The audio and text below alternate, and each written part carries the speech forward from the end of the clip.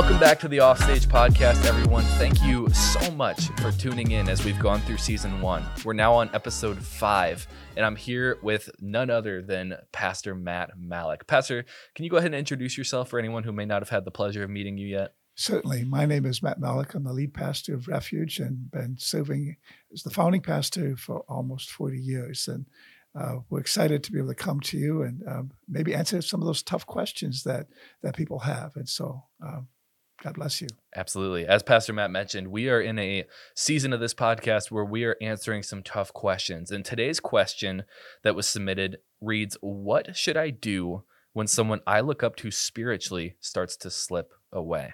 Now, that can be a tough one, I know, because, a lot of times people have questions about maybe who church leadership is held accountable to. That's a question that we're going to answer on this podcast. And, even on a more personal level, maybe someone looks up to their mom and their dad spiritually and whatnot. And, Pastor Matt, I would just love to hear your thoughts on that. What should I do when someone I look up to spiritually starts to slip away?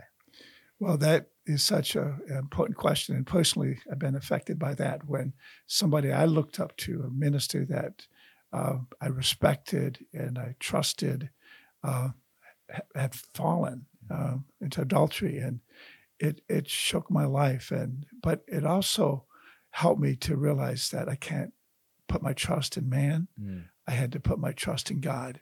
And I had made a determination in my life, even before that situation occurred, that if everyone walks away from God, I will remain faithful. I made that determination because I realized in seeing other situations, maybe that weren't close to me, people that had fallen, backslidden, walked away from God, turned away from following him, that if that would happen, I'm going to still follow God. I gave him my eternal yes. Absolutely. It's that I'm going to serve you, Jesus, no turning back. I'm not going to go back to the way I used to live. I'm going to serve you even if no one else does. Absolutely. Eternal yes. That's a good word right there. I think even as you just shared, Pastor Matt, that's a fantastic declaration to make over ourselves each and every day. When our feet hit the floor, God, even if everyone else walks away from you today, I will stay with you because he deserves our utmost loyalty. He gave all to save us. And so what right do we have not to give all back to him? As I was thinking about this question personally, Pastor Matt, I thought I would read Galatians chapter 6, verse 1. Absolutely. This sort of speaks of correction in the spiritual and what to do when a brother or sister in Christ starts to walk away. So it reads, brothers and sisters, if someone is caught in sin, you who live by the Spirit should restore that person gently, but watch yourselves, or you also may be tempted. When I read that passage, I think that, we as Christ followers, as members of the body of Christ, have an obligation to keep each other accountable, right? And so when we see a brother or a sister in Christ start to slip away, whether it's someone we look up to or someone that we're able to sort of mentor and bring along in their walk with God, because maybe they're a new Christian, we have an obligation to use the word of God. As it says, it's useful for correcting, for rebuking, for building up, for learning. Absolutely. We have an obligation to step in, but we have to be careful when we step in because the devil will also see that effort on our part to continue to grow the kingdom, to continue to build people up in Christ. He'll see that effort and he won't like it. That's right. The devil hates when he sees someone succeeding, when he sees someone growing closer to Christ. And so when we step in to try and help them, to try and guide them along in this path towards Jesus, the devil can come after us too. Yes, and that generates a number of thoughts with me. When you see somebody beginning to make choices and decisions that is beginning to go off the path, first and foremost, I think you should pray for that person. Absolutely. And then at some point, even praying about how to confront them. And especially if you have a relationship with them, many times we can't speak into the life of someone if we have no relationship with them, if we don't have a meaningful friendship with them. And so prayer is first and foremost. Then secondly, confrontation and in love. And even in that passage in Galatians, there's a right spirit that we approach people when we see them going off the path. And we need to do it examining ourselves, because when somebody we look up to, when they go off the path, when they backslide, when they begin to make choices that are contrary to what we know is right from the word standpoint, then it can cause us to cast off restraint. Well, if they did it, then I can do it too. Right, it can almost right. give you a license to live a life of compromise, but we can't ever give in to that. And as that passage continues in Galatians there, it says, bear one another's burdens. And the word for burden there means heavy weight. When somebody's in that situation, we can walk them through it. But then later in that same, in the context of the scripture, it says everyone should bear their own burdens. And the Greek word there means light load. We're all responsible for carrying our load, right? But when people are dealing with a heavy load, when they're falling into a situation where they need assistance and help, then the body of Christ needs to respond, not by throwing stones or being accusative, but by becoming an advocate. We need to be an advocate. And I think sometimes we can drive people further away if they're beginning to slip in their faith and their walk, because we're condemning them rather than encouraging them, or calling them to a place of repentance and offering to pray with them. Hey, can I get together with you? There's been times where I just pulled somebody aside and I said, you're making some wrong choices. You're going in a path that is leading to destruction. It's going to be harmful for you and your family. But I want you to know I'm here for you. I'm somebody you can talk to anytime, and I'm going to pray with you. I'm going to give you godly counsel. I mean, you're getting things and ideas from other people. That's not going to help you, but I'm going to direct you to find Jesus again and to get your life right with him again. And those situations have often worked out well because that relationship was maintained, that when there was a breaking moment in their life, they did come back to me and they did pray and ask for forgiveness and want to be restored back to God. That's fantastic. I love that word advocate that you chose to use there, Pastor Matt, because an advocate is someone who isn't going to give up, right? And we know that Jesus is our advocate. He advocates on our behalf when we surrender our life to him, because none of us deserves salvation, right? It was freely given to us as a gift. And so Jesus acts as our advocate in that way to save us from evil. But, even when you start to, I think, break the word advocate down a little bit more, an advocate isn't someone who gives up on you just after trying once or twice. An advocate is someone who stays by your side through thick and thin.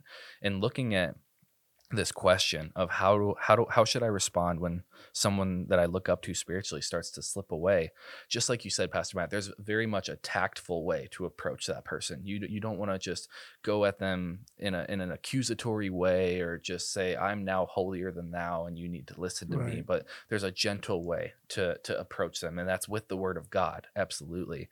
And when you become, or when you place yourself in this position of an advocate, you're saying, this isn't just something I'm gonna just try once. Hopefully you can approach that person in that situation and say, hey, what you're doing is out of line. What you're doing is stepping away from what God has called you to. What you're doing is wrong in this way or that.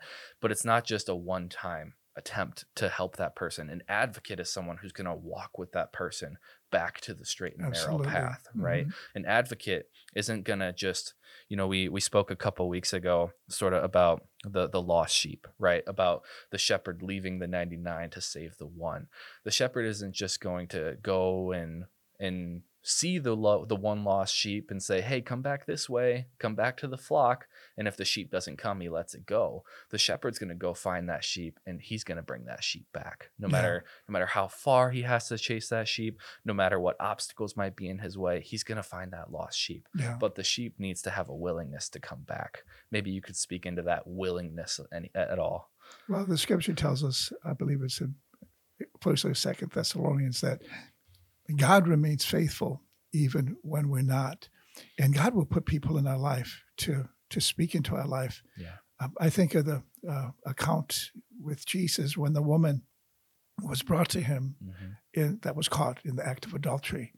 I often think, where was the guy? It takes two to be involved in that. Absolutely. But all of her accusers surrounded her. And they challenged Jesus, what should be done? She's violated the law. She should be stoned. And Jesus didn't respond right away. He didn't react. I think he was contemplating and how he was going to confront this crowd. And receiving from the Father, because we know that he and the Father were one. Absolutely. They had a line of communication there, yeah. And then he began to write in the sand, and we don't know what he wrote.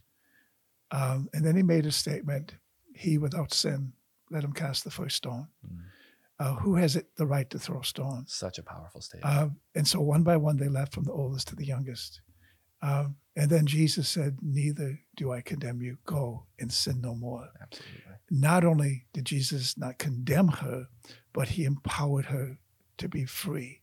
When he said, go and sin no more, that was her directive to break free from a life of sin. And so in that moment, Jesus stood as an advocate. All the other people that were gathered around were standing as accusers. And Satan is the accuser of the brethren. We need to recognize that. We cannot get at that level or be in that level when we're working to restore someone who is slipping and fading. There's a scripture in Hebrews chapter 2:1, and it addresses, I think, this very thing. So we must listen very carefully to the truth we have heard, or we may drift away from it. And so I think listening to the word, being in the word is important, or directing people to the word when they have slipped away from God. And they're going to be challenged.